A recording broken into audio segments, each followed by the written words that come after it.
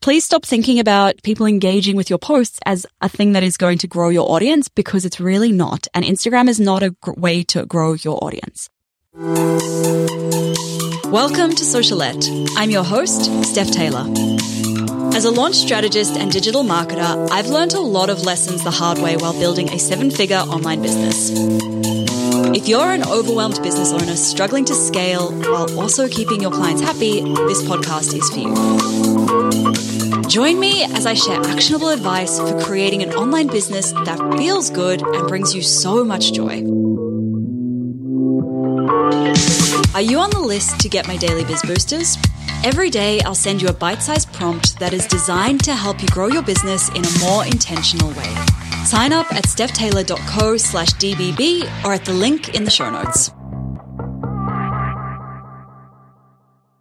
Hey, welcome back to Socialette. This is episode 523. Last episode, I looked at the first half of the questions that you all had about audience growth. And while I had probably more than 100 questions submitted, I've selected 20 of the most common ones that came up to answer them in last episode. And today I'm doing the next 9 of them.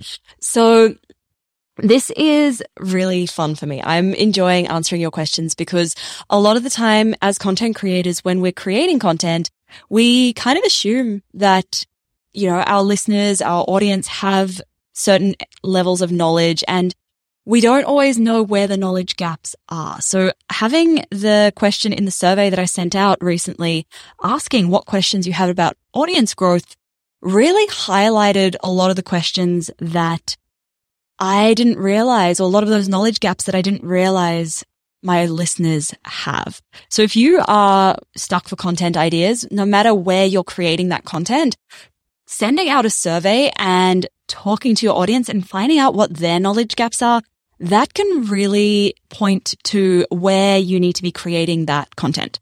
All right, so let's jump into the next batch of questions. Question number 11. What makes a good piece of content? I love this question because it's something I talk about a lot inside my course, Boost Your Brand Superfans, is this concept of remarkable content. Now, Seth Godin in his book, Purple Cow, writes about how if you're not remarkable, you are invisible. And it's very much the same with content. He was talking more in a broader business sense there, but it's very much the same with content because we live in a world now where there is just so much content. It's not like reading a free blog post is enough. It's not like if you're just like, oh, my blog post is free, that's not a selling point anymore.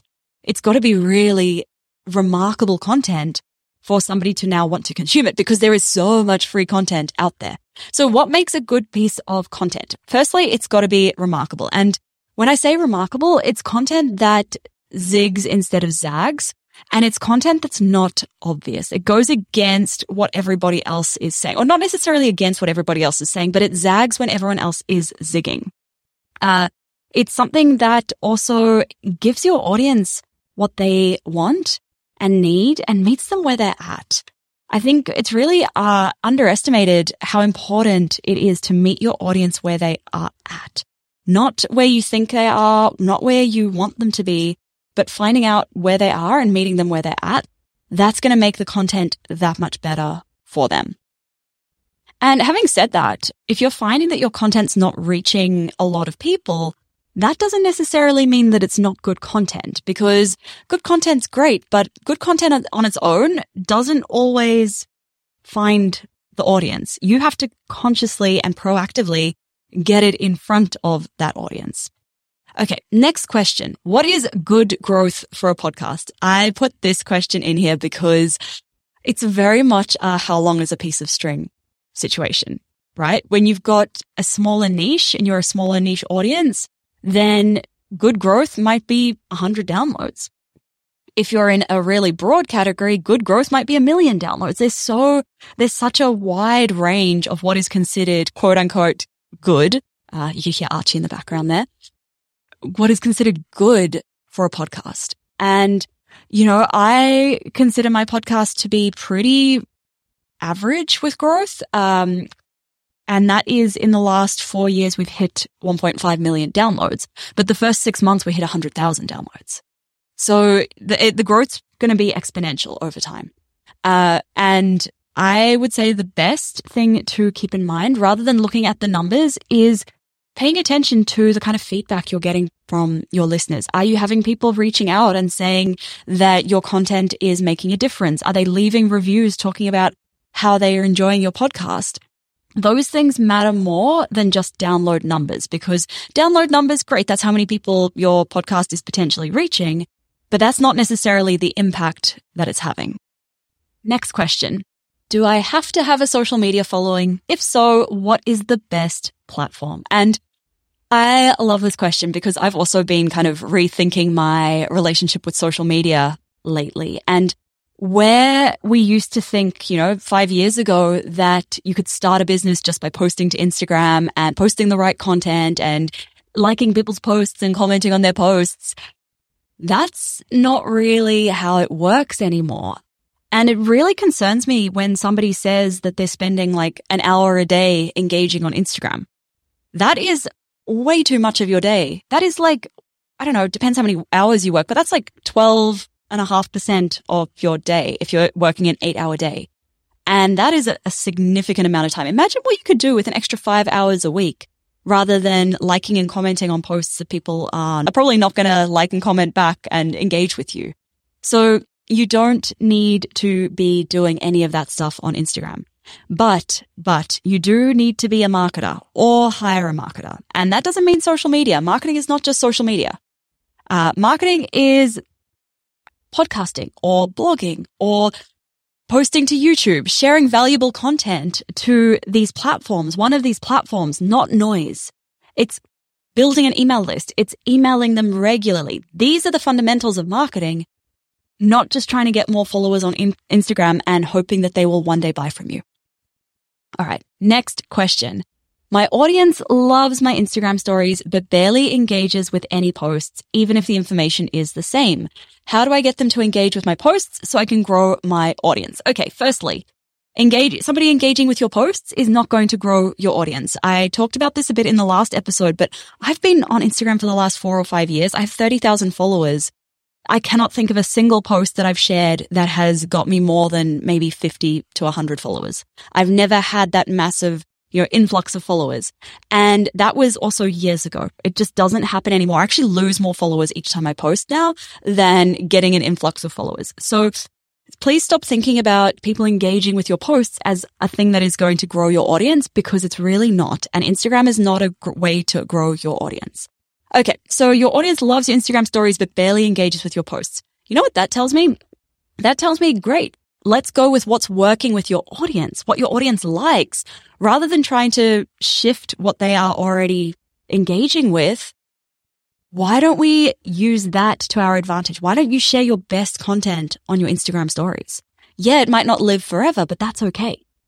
We're meeting that audience there. Think of Instagram as a way to nurture those people. And if they're already loving your Instagram stories, that's a sign that they care about what you are doing. Now, how can we maybe get them off your Instagram stories and onto your email list? That would be a bigger question I would be asking. Okay, question 15. What's the easiest way to come up with content? Oh, exactly what I'm doing right here, where I'm answering the questions that you all submitted in my survey that I send out twice a year. And one of the questions I asked this time around for the very first time was, if you had to ask me 3 questions about growing your audience, what would they be? And this has given me content ideas for the rest of 2022, basically. So that is the easiest way to come up with content. Talk to your audience. If you cannot, for whatever reason, get in front of them, if you don't already have an audience, look to the communities they hang out in. What are they asking in Facebook groups? What are they asking in Reddit groups? A great tip is, in a community of any kind, Facebook, Reddit, anywhere like that, search in quotation marks, how do I? That will bring up all the posts where somebody's asking, hey, how do I do this? How do I do that? How do I get my audience to engage with my Instagram posts instead of my Instagram stories? Things like that will bring up questions people are asking. And where somebody is asking a question, there's an opportunity for you to answer it with content. So that is my favorite way to come up with content. The other way to come up with content is to look at what they need to know to be ready to buy from you. And this is, I go a lot more in depth into this in Launch Magic, but essentially looking at, okay, what kind of things do they currently know, understand, and believe about the problem that your digital product or your service solves? And what do they need to know, understand, believe? And what kind of content can we share to move them from where they are now to where they need to be ready to buy from us? I talked about that a little bit in episode 512, the best types of content to share in a launch. So go back and listen to that. Okay, next question. How do I keep my audience engaged once I have them? Yeah, this one's a great question. It's something I also do struggle with because consistency is not one of my strengths.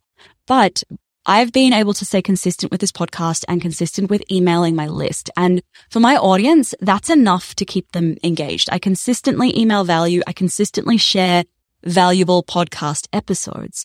So consistently sharing that value is a great way to keep them engaged.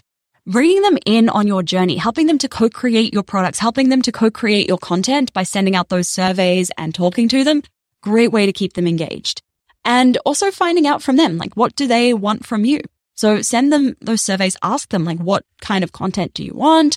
What do you want to see? Do you want to see behind the scenes? Do you want to see like a little bit of my real life? Like, what do you want to see from me? And that will give you the answer to what you need to do to keep them engaged, to keep them consuming all of your content.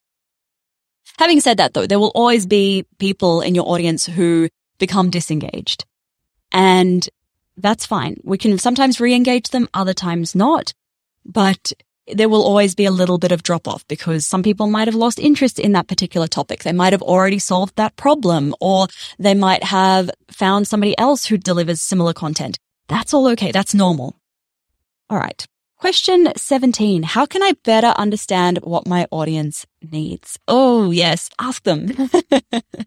I know I'm really spruiking the power of surveys in this one, but as I chatted with Kirsty Fanton back in episode, I think it was 501, around there, we talked about customer research and the power of using customer research to write your copy. I also think customer research for your content is so important because your audience is literally telling you what they want. You, as the expert in your topic, you know what they need. So they might be saying, hey, I want more followers, more Instagram followers. I know that they need more email subscribers. See how there's that gap between what they want and what I know that they need. So how can you better understand that? Talk to them. Find out what the problem is showing up like in their life. Find out what transformation they want to achieve. Find out what symptoms are showing up in their life and ask them, how can I best support you? This is always a great question that I love to ask in my surveys is, how can I support you? And my audience gives me actual, they say, oh, I want a step-by-step plan, or I want this, or I want that. And that's either going to be a content idea for me or a product idea. Okay, next question. What packs the most punch when you are time poor? Okay, not social media. I'm not anti-social media. Okay. To be fair, social media has really helped with building my brand. A long time ago it did. Now it really hasn't, and it doesn't anymore. Algorithm changes, noise, content saturation, all of those different reasons have completely changed the role that social media plays in my business. And if I were time poor, it's not where I would be spending my time. Even now, like I'm full time in my business. I don't have a whole lot of work on, to be honest. I don't really work more than maybe 30 hours a week. I have time if I wanted to spend more time on social media, but I don't think that is the best return on my time. So if I were time poor, I would be spending time on building my email list, writing awesome emails to my email list. I would be spending that time identifying potential brand collaborations, potential podcasts I could get an interview spot on, and then reaching out and pitching those. So when I say collaborations, it's getting in front of other people's audiences, people who share the same audience, brands that have, a complementary product or complementary service offering that is similar to yours, but not a competing one. Or if somebody else has an online course or a membership teaching to that same group of people that you are trying to reach, how can you pitch them maybe for a masterclass, offer to teach to them for free? So those kinds of activities give you the best return because you are getting in front of the right people. It's better than throwing content into the social media black hole and being like, Instagram algorithm, love me, but it doesn't. Okay. Last question. Is TikTok really a better way to grow your audience? It can be if it's what you enjoy doing. But if you don't enjoy doing it, it's going to be really hard to grow your audience because you're going to struggle to be consistent. You're going to struggle to create good content, and it's going to show. Your audience isn't going to grow as a result. If you really, like some of the people I know who are most successful at TikTok, my friend Sally Prosser, who was on this podcast a while ago, she loves it and it suits her personality. She's really got quite an out there personality and she loves TikTok. And as a result, her audience has grown quite a lot. But having said that, you would have to drag me kicking and screaming to really put in as much energy as Sally does into her TikToks. And you can see in my audience growth, like it just hasn't happened. I haven't really put in that time and energy. So if you have the time and energy and you want to do it, great. There's an opportunity there, but I wouldn't rely on that as the only way to market your business. And I wouldn't expect it to happen overnight. It's going to take time. It's going to take consistency. It's going to be hard because you're going to want to give up when you don't see those instant results. But it's just like any other form of content. If you stick with it long enough, you will see those results. All right.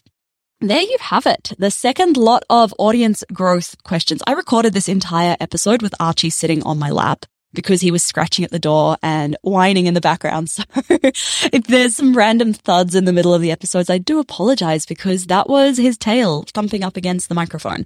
So that is it for the Q&A on audience growth. I have another one coming up on launching a podcast and another one coming up on launching a digital product. I am super excited for those. They are full of awesome questions. Thank you to everyone who submitted your questions for this episode because you've helped me create awesome content. If you have any friends who you think would benefit from today's episode, please send them my way. Tell them about Socialette Podcast. And if you're not already following the show, hit the plus button in Apple Podcasts or follow in Spotify. Thank you so much for listening. Catch you next time.